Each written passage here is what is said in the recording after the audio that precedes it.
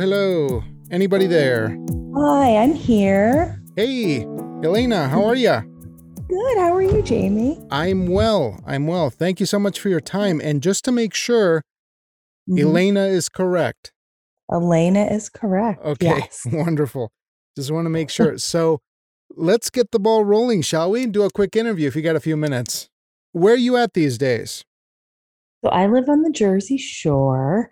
I actually grew up down here and then moved away for about 16 years and then came back to raise a family with my husband, who's also from down here, who also left for a while. Oh, okay. So, yes, where are you? I'm actually in the middle of nowhere. I'm in Wyoming, which Yes. is So I saw that, yeah, that's where you're from but I wasn't sure if you were still there. So yeah, that's pretty. yeah. It's my favorite place to be, tried the big city.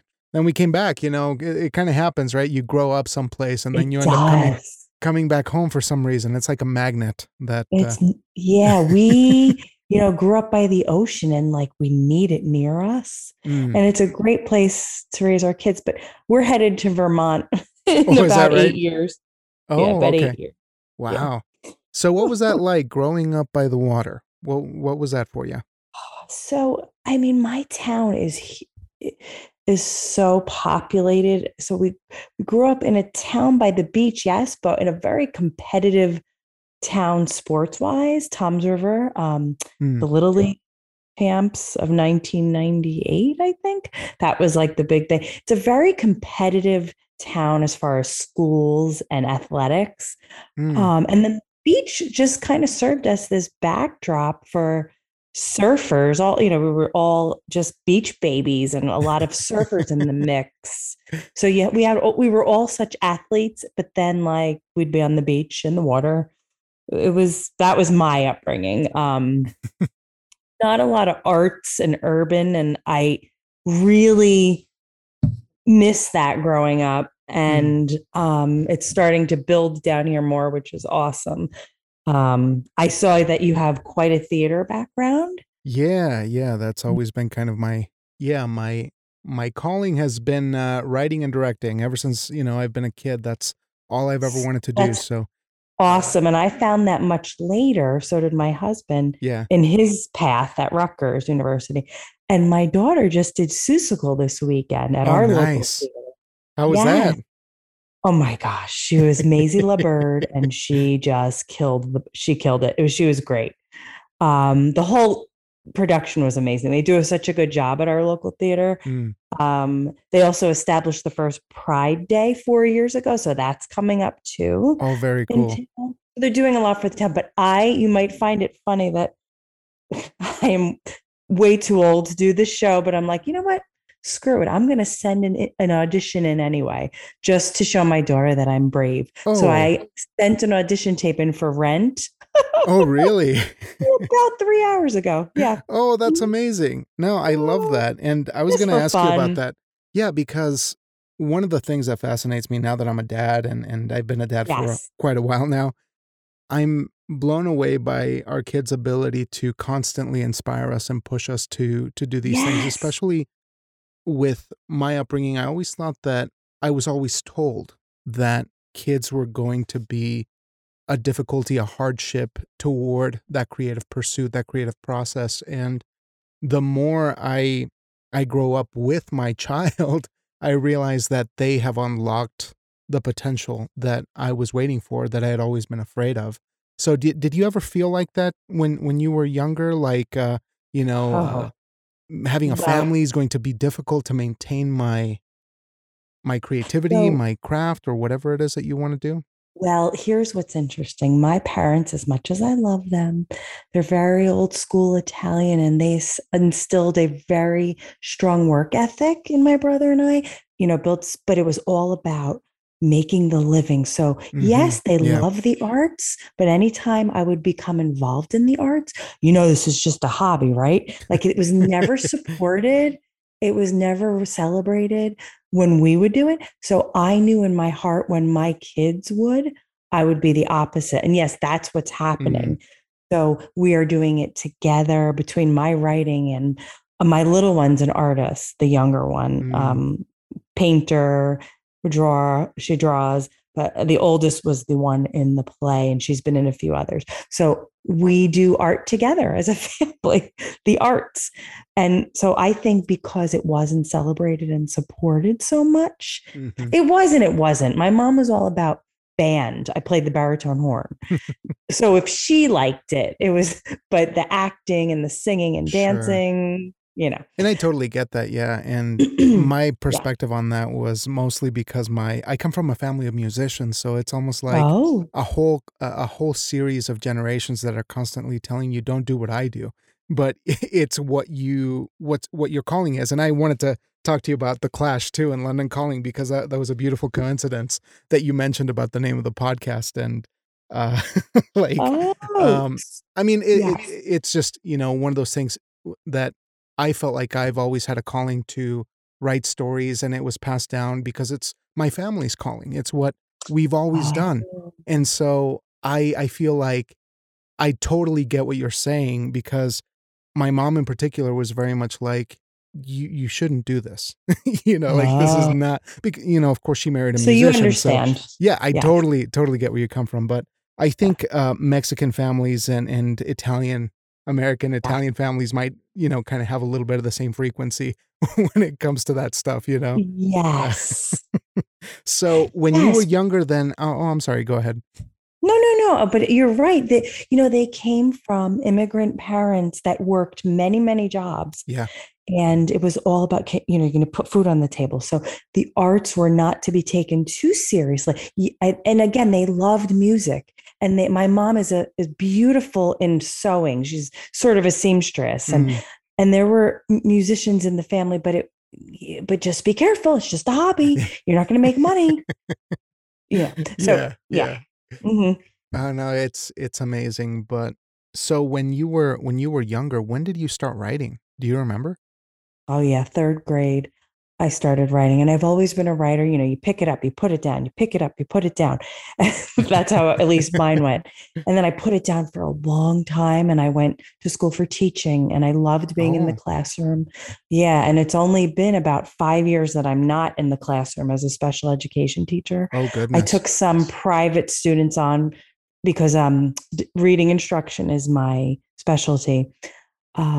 But only 5 years I've been taking my writing super seriously and learning and actually now I'm in publishing. Yeah. Yeah, yeah. um, I just kind of dove in 5 years ago. And yeah. So So I've been right. Yeah.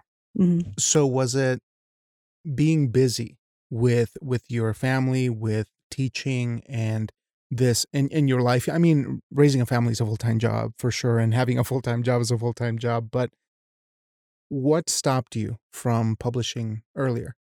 Mm. I didn't have the thirst or like that.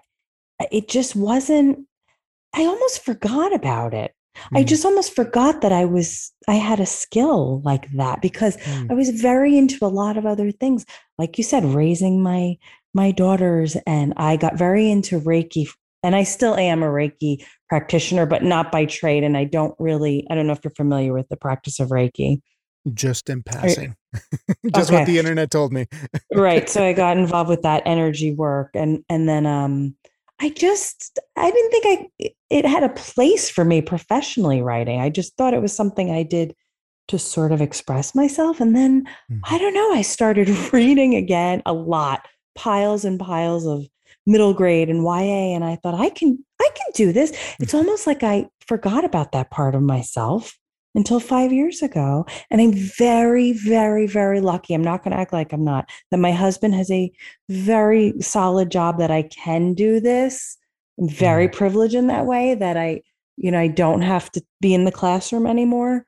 And I kind of can work from home in publishing and, mhm, have a lot of pots on the stove there. So I think it was our situation that, oh, I could do this. He was supportive of it. It was easier for our lifestyle for me to work from home in a mhm. writing scenario. Yeah. And it just kind of all fell into place. Oh, I But love that. yeah, Yeah. yeah. Oh, go ahead, I'm sorry, I keep interrupting No, you. no, you're not. I feel like I'm interrupting you. No, it's what happens when we get excited I about, know. about these stories. It's But true. So, in particular, with this book that you just published, Italian Yeah. Bones in the Snow, can you tell me about how that work came together in so many words? So, well, 5 years ago, like I said, I started taking it seriously and I was determined to be a middle grade novelist. And I probably have 5 or 6 middle grade novels, some finished, some halfway, Mm. some a third. And I started querying agents with those first. And I would get some requests and it just never came together. I couldn't, it was either I would write a book and the voice was there, but the plot wasn't right, Mm. or the opposite. I just couldn't get it right. And then I didn't give up. And then I started writing one in verse and I wanted to do the middle grade thing. And then COVID came around. We were quarantined and that winter, so November and December of 2020, it just hit me that, you know what, I'm going to put the fiction aside and I'm just going to write about things from my life. And I kid you not, Italian Bones in the Snow, as a collection of essays and poetry, it flew out of my brain and onto my keyboard in a matter of a month. Oh, wow. It was like, really was cosmic. I can't explain it. It just fell out onto and next thing I know, I have a collection about 26,000 words. It's short. And I thought, you know what the heck? I'm going to start querying this. And it didn't take long. And Vine Leaves Press offered me a contract. And now I have a second contract with him for a short story collection Mm. called Heart and Salt. I have a YA novel too with Inkton Gray. Mhm. That one's taken quite a bit longer. Fiction is not easy for me. It's the nonfiction. So yeah, Italian Bones in the Snow was published February of 2022. I'm really proud of it.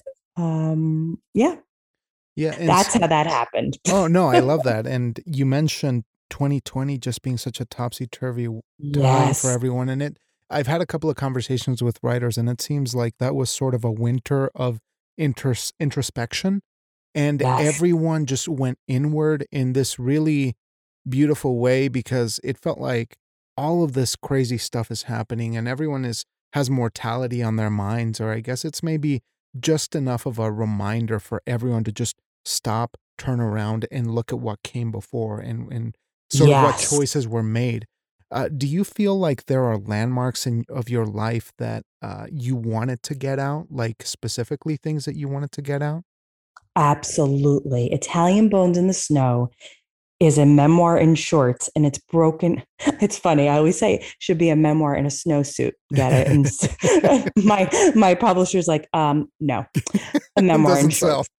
No, it doesn't sound, it doesn't work.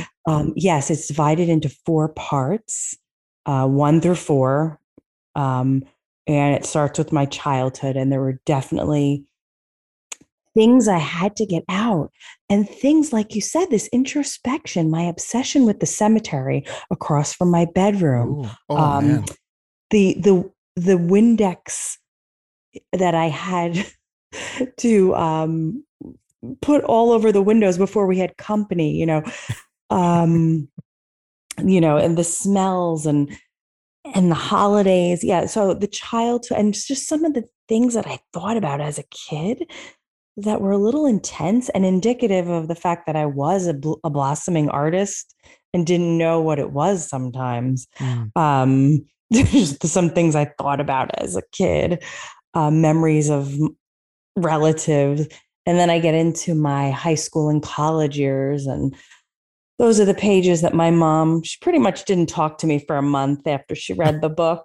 Um, very That's Italian tough, huh? American. Yeah, It's it's very tough. Italian American of her to be just worried about what other people would think about her daughter. And no, but she is proud in the end. She's very proud. But Mhm.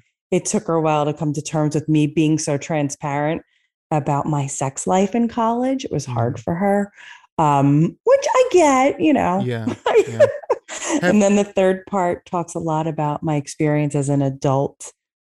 And the whole thing talks about my experience as a female and a mom and the only girl in my family all around. There's no sisters, cousins, mm. just my mom and my aunt. I'm surrounded by men and Oh, interesting. yeah. And so it did affect how I grew up and sort of how I view the world. And then the last part's a little bit more about being a mom. But it's salty. It's a salty collection. It's yeah, yeah, it just sends my mind going into a whole bunch of different directions because yeah. I'm fascinated by your openness and your ability to Oh, not thanks. necessarily confront something that's good or bad in the past, but just to openly speak about it with such clarity Well, and being thank okay you. with it. Given that, as I've mentioned, there might be some parallels with just the way our families might have behaved in the past where Sure. there's a I don't want to say repression, but is repression the right word? The Oh, right yeah. okay. All right. Yeah, yeah. Um Repression, passive aggressive. And my parents, listen, I had a happy childhood. I mm, did, but I but I definitely there was repressed emotions going on with all the men in the family, and it affected this and that, mm, and the women. I do feel like I am the first generation of women to hold the men accountable for oh, things. yeah. There's a Yeah. lot of, oh, it's just the way he is. It's such an old school way of thinking. Can't we all just be human beings and not men versus women? And, we're just all Right. humans. So it And seemed like there was just this cultural acceptance of maybe behavior that was maybe problematic or difficult to deal with. yeah, Yeah. a little bit. Yeah, yeah, yeah, yeah. And I'm very subtle about it. And I chose poetry to soften the blows. I will tell you, though, I just finished writing a draft of a full length memoir Oh, really? that doesn't really hold back. Yeah, it's mostly about growing up as a sensory kid before it was talked about and, with Oh, sensory issues. Yeah, but I yeah. do get into a little bit more and I don't hold back so much about things. Mhm. You know, Yeah. but what did I want to say about Italian mode? Thank you for appreciating my transparency. I talk a lot about I had bilateral mastectomy in Mm, 2019, yeah. and I talk a lot about that. I'm very open about that because I'm always anxious and eager to talk to women who have questions that doctors don't always have the right answers for if they're considering options. So the book is Yeah. very transparent about, yeah. Yeah. And I think that's it's a wonderful thing because I think as you mentioned, there are a lot of people in this country or in this world who perhaps don't have that kind of transparency or openness that comes naturally to them. And so it is great to hear because I think maybe during your time as an educator you made a difference in that way too, given that I hope so. you Yeah. what was your time there like working with differently abled folks or if you could Hmm. elaborate a little bit on that, especially given your own personal sensory situation. Oh, yeah, that's interesting. So that's a great, great question. I remember from the second I entered the classroom, even before I was special educate. So they call it teacher. Let me think. It's been a Mhm, while. I am a certified teacher for students with disabilities. And mhm, yeah, it's an outdated term, but I do think that's still what they call it. mhm, I like different abled, the way you mentioned that. So mhm, I do remember from day one being in the classroom and realizing, oh, okay, I'm this is the right profession for me. I mhm. saw the kids who couldn't sit still.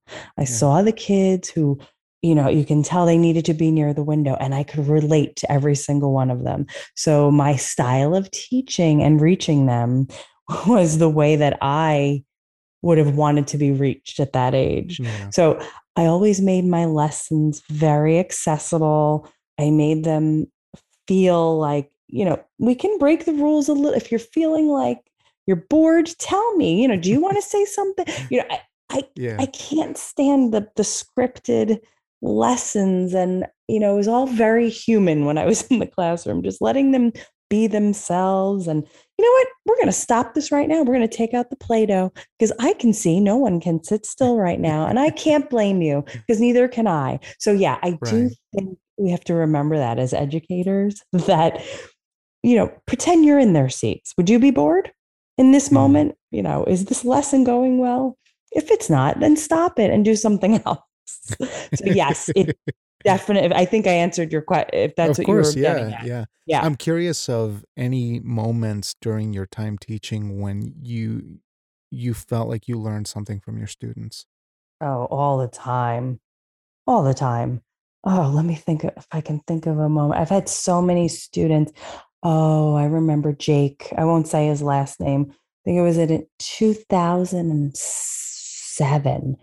And he would talk about not being able to sit still. He would pretty much have his body inverted. He'd be upside down in the chair, twisted, and he'd be playing with paper clips. He'd undo them and he'd retwist them, but he could tell me everything that happened in the lesson. He didn't have to look, he just had to listen, and he didn't have to sit still. And I learned right then and there, just because a child doesn't look like they're learning or paying attention, it doesn't mean they aren't.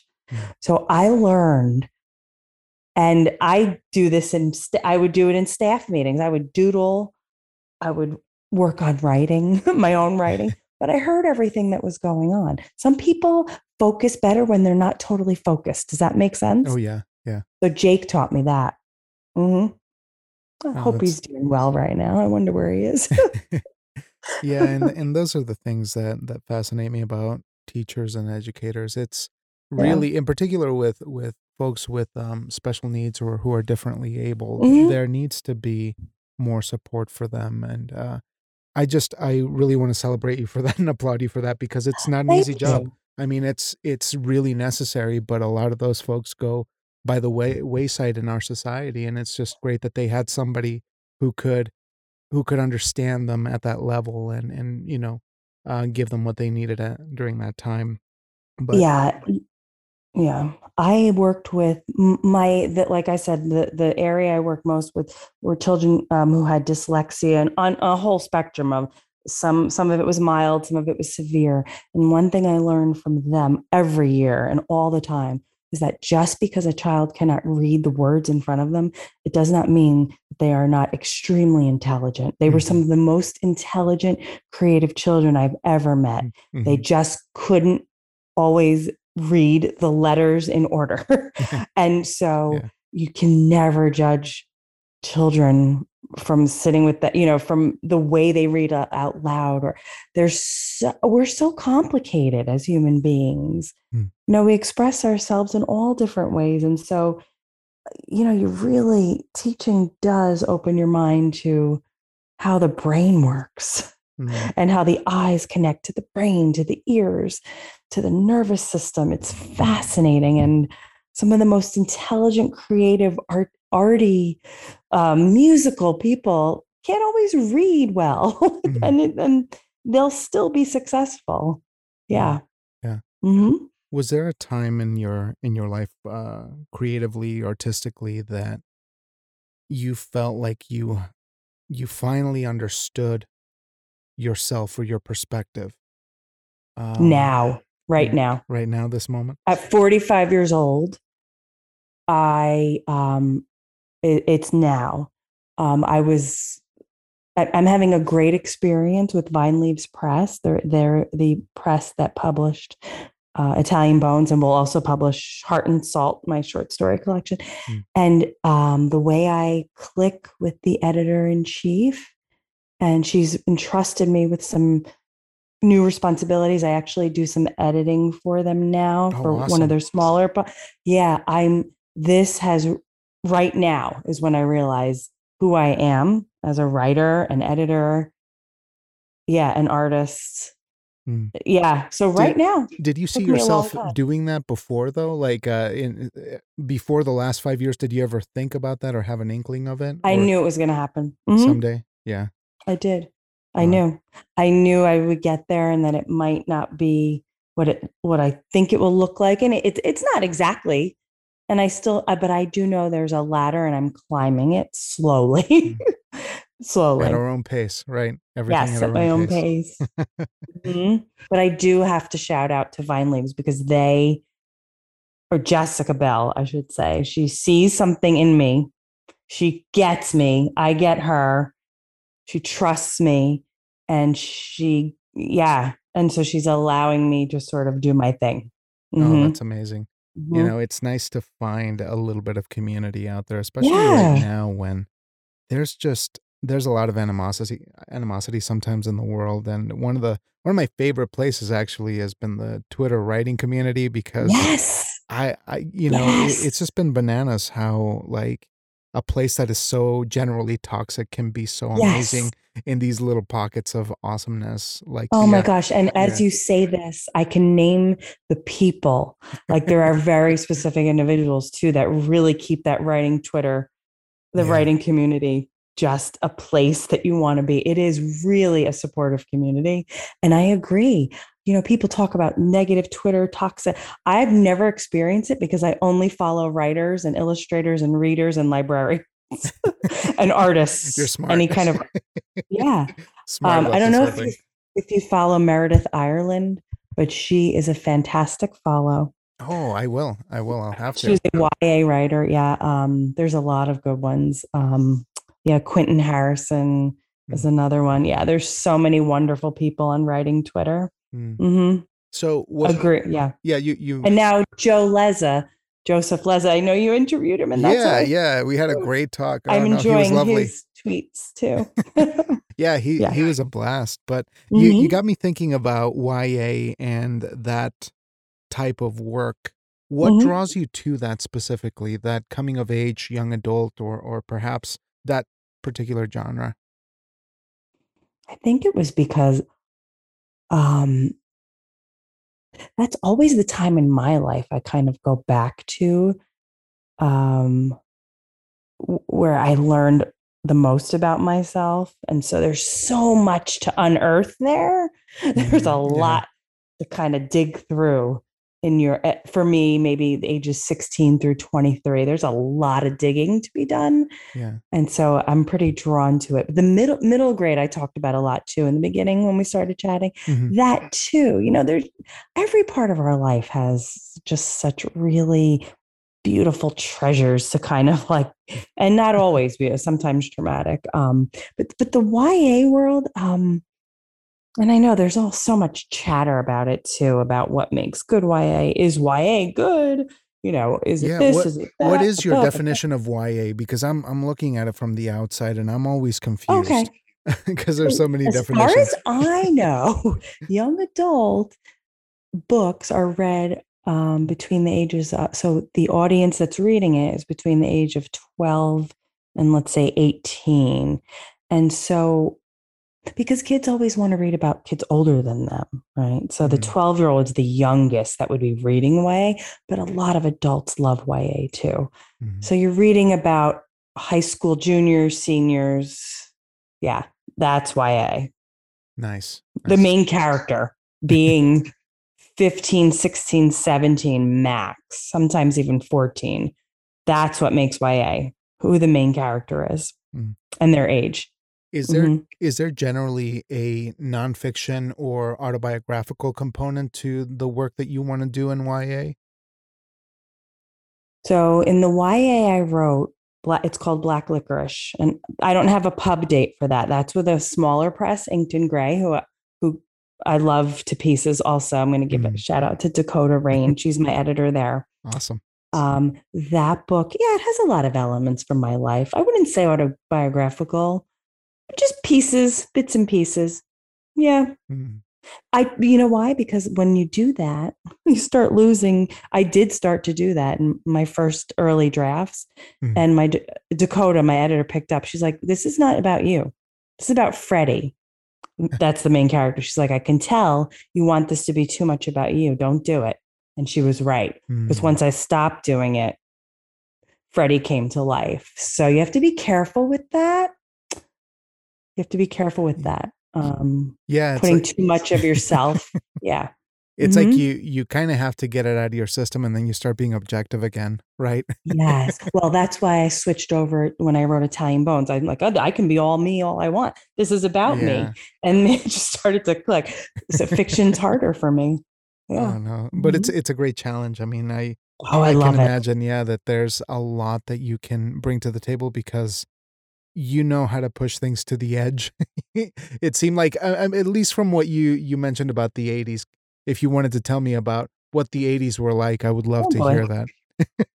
What the 80s were like. Oh God, what aspect? Oh my God. Oh, music and Fact, culture, because we were going to talk about music too. oh, I love. Uh, so I mean, do you want me to talk about the 80s as far as my childhood? Like what the things that how our parents didn't know where we were half the time because we were on our Yeah, bikes yeah. and Like, what was a typical day like for you? What were the things that got you out of bed in the morning? As a kid in the 80s. oh God, it depends on the season. Let's talk about summer. Just knowing I'd hop on my bike and be in that sun, no sunscreen, and just be in the empty wooded lots with our neighbors. Mm. And it was our grounds. We'd make forts and then we'd switch to a different neighborhood. It was just like neighborhood hopping. And we could all ride to the 7-Eleven. So it was like, ooh, can I make it to the 7-Eleven today? Can I scrounge up a couple bucks for a Slurpee? Where would my what I loved the best about the 80s too, because I have a brother, I was a little bit of a tomboy, so I'd love to show the boys in the neighborhood up on wiffle ball.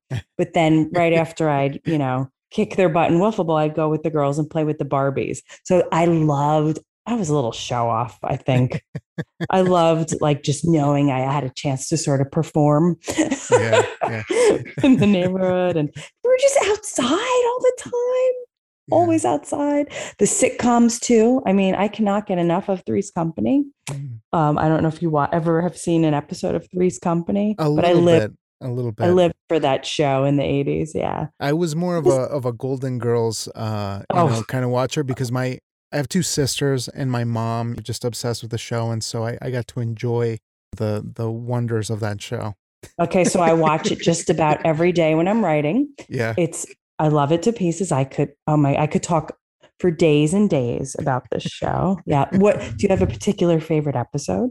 Oh man, it's There's- been so long since I've seen it, oh, but I oh, remember okay. growing up with it, Okay. But Okay. I was like 13, 14, when we were watching the reruns and stuff like that. So it was Yeah. always like, these ladies are saucy and I'm not supposed to watch it, but because they're funny, it's kind of like I'm allowed to watch it, you know? Right.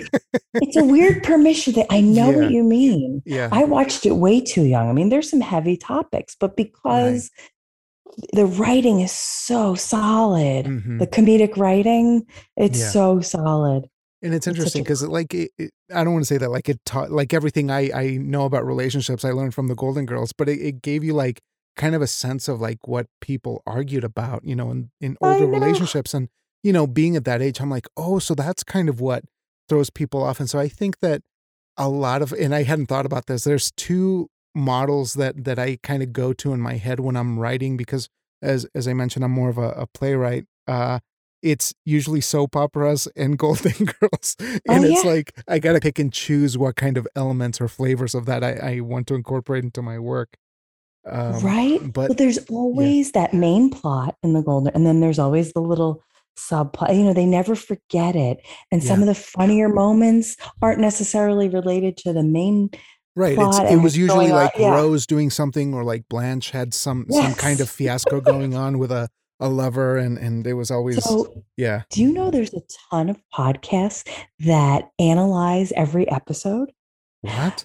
There's so many Golden Girls podcasts. I've Oh, recently, I gotta get out there and and there's one called something like Never Enough Wicker. That's a good one. And it's a scholarly dissection of the episode. no. And it's interesting. They chose Rose like for a reason. Like the HIV scare had to be Rose because Blanche would have been too obvious. Dorothy, not so much. Hmm.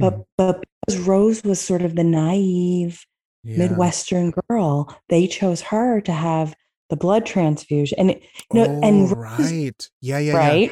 Yeah, I remember that. Also her pill addiction, that's Rose. Mhm. Yeah, I never thought about it this way, but yeah, the writing was really specifically aimed.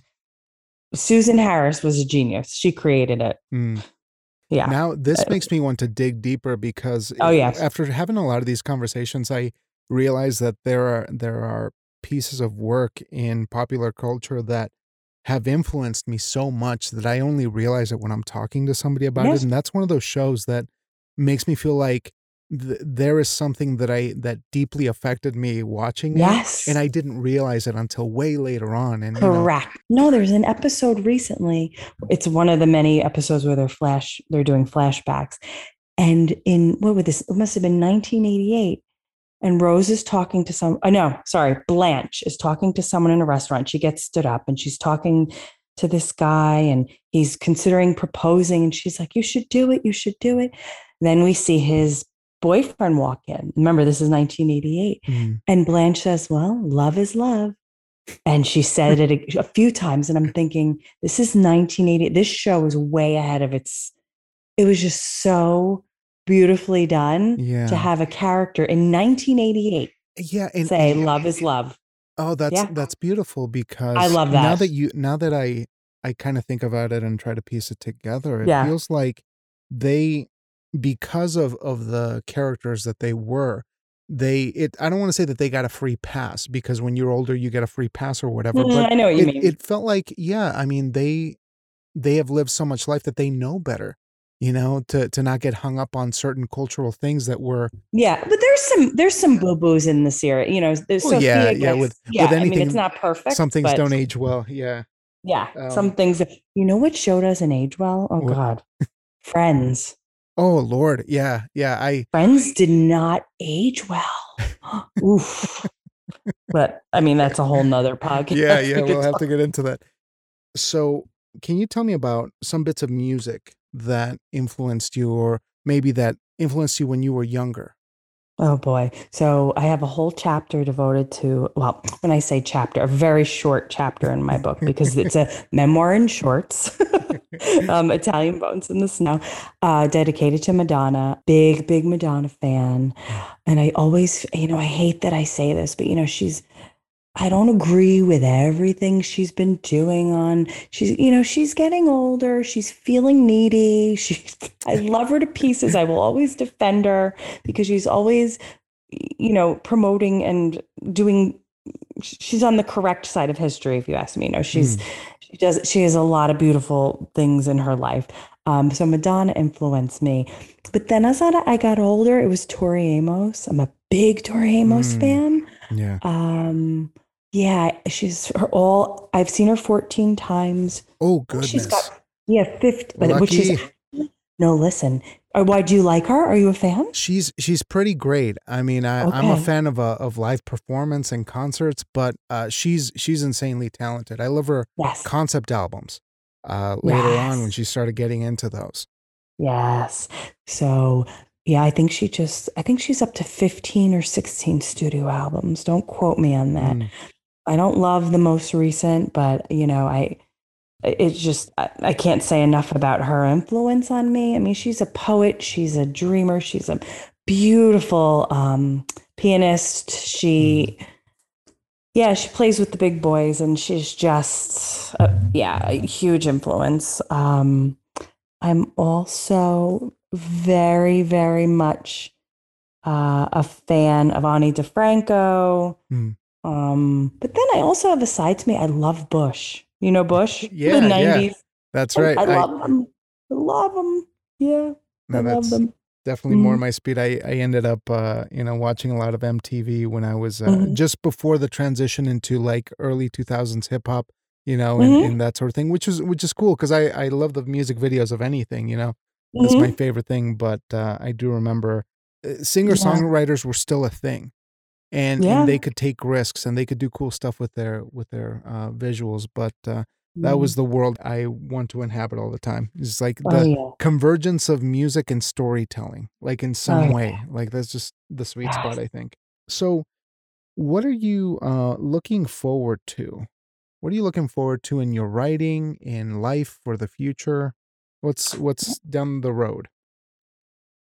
So I've had such a good experience with so many literary magazines. I've got a lot of pieces published, and my two indie presses, Inked in Gray and Vine Leaves, and I've got, like I said, the three first books out, two more down the.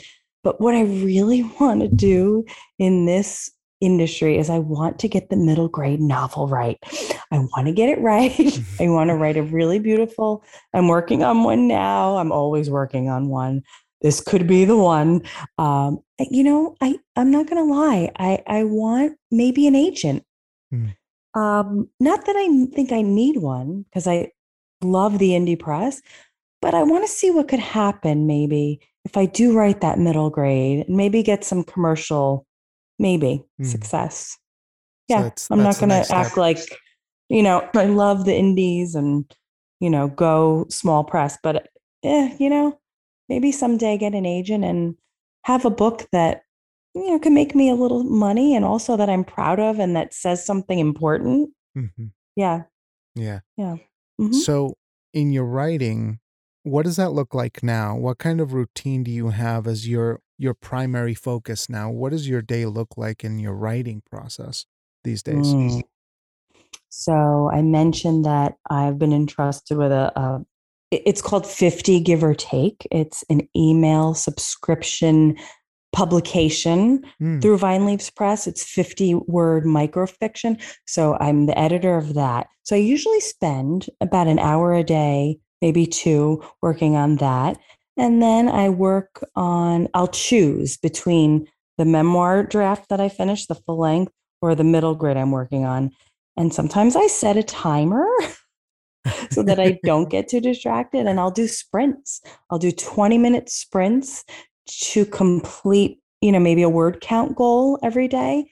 And some days I don't write. Some days I just read, because reading new books in the genre you're writing is just as important as writing. So I read a lot of middle grade and I love audiobooks too. So that's always put into my day.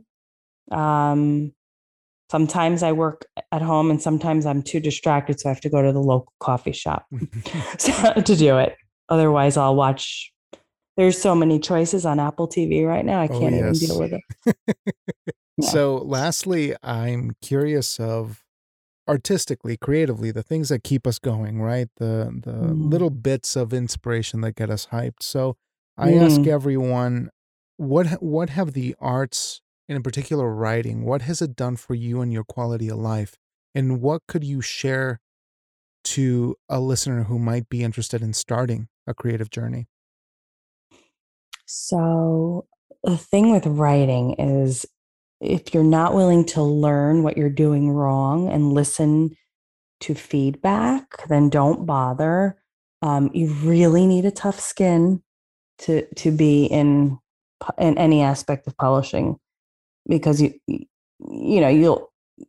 have to change things and you have to change your writing and you have to think about things in a new way and learn. I mean, there were times when I was working on the YA Black Licorice that I was pulling my hair out and just crying and thinking, I can't do this. I've hit my limit, but I didn't. And it's okay to get to that point, but it's important to finish. It's important to finish and be open to learning and be flexible and truly to take a break from it, and not listen to what everyone else is doing on their journey. Some people do write every day and others don't. I think it's okay to have your own sort of system. It takes time to figure it out too. Yeah. Awesome. Awesome. Well, Elena, I want to thank you so much for taking the time to hang out with me for a little bit and share some awesome stories. But I'm really looking forward to your work. And I want to thank you for everything that you've done, not just in your teaching and education, but also in your writing and the good that you want to bring into the world. And of course, for raising more artist kids, because we need people to balance out, especially during. Well, thank you for doing what you do, which is to just find the artists and be the artists and put it out there. So thanks for Cruz Folio. Awesome. I love it. I really appreciate it. Hope we can talk again soon when you have your next publication out. And I'll look out for everything that you're doing. But once again, thank you. Same. Yeah, you're awesome. Hope we can catch up. And I'm sorry we didn't talk about antiques. We're going to have to talk about antiques next time. Oh, yes. Okay. Well, enjoy Wyoming and its weather and everything that's there. And I'll do the same here. You enjoy the sun. New Jersey. Okay. Have a great night, Jamie. You too. Take care. Bye. Bye.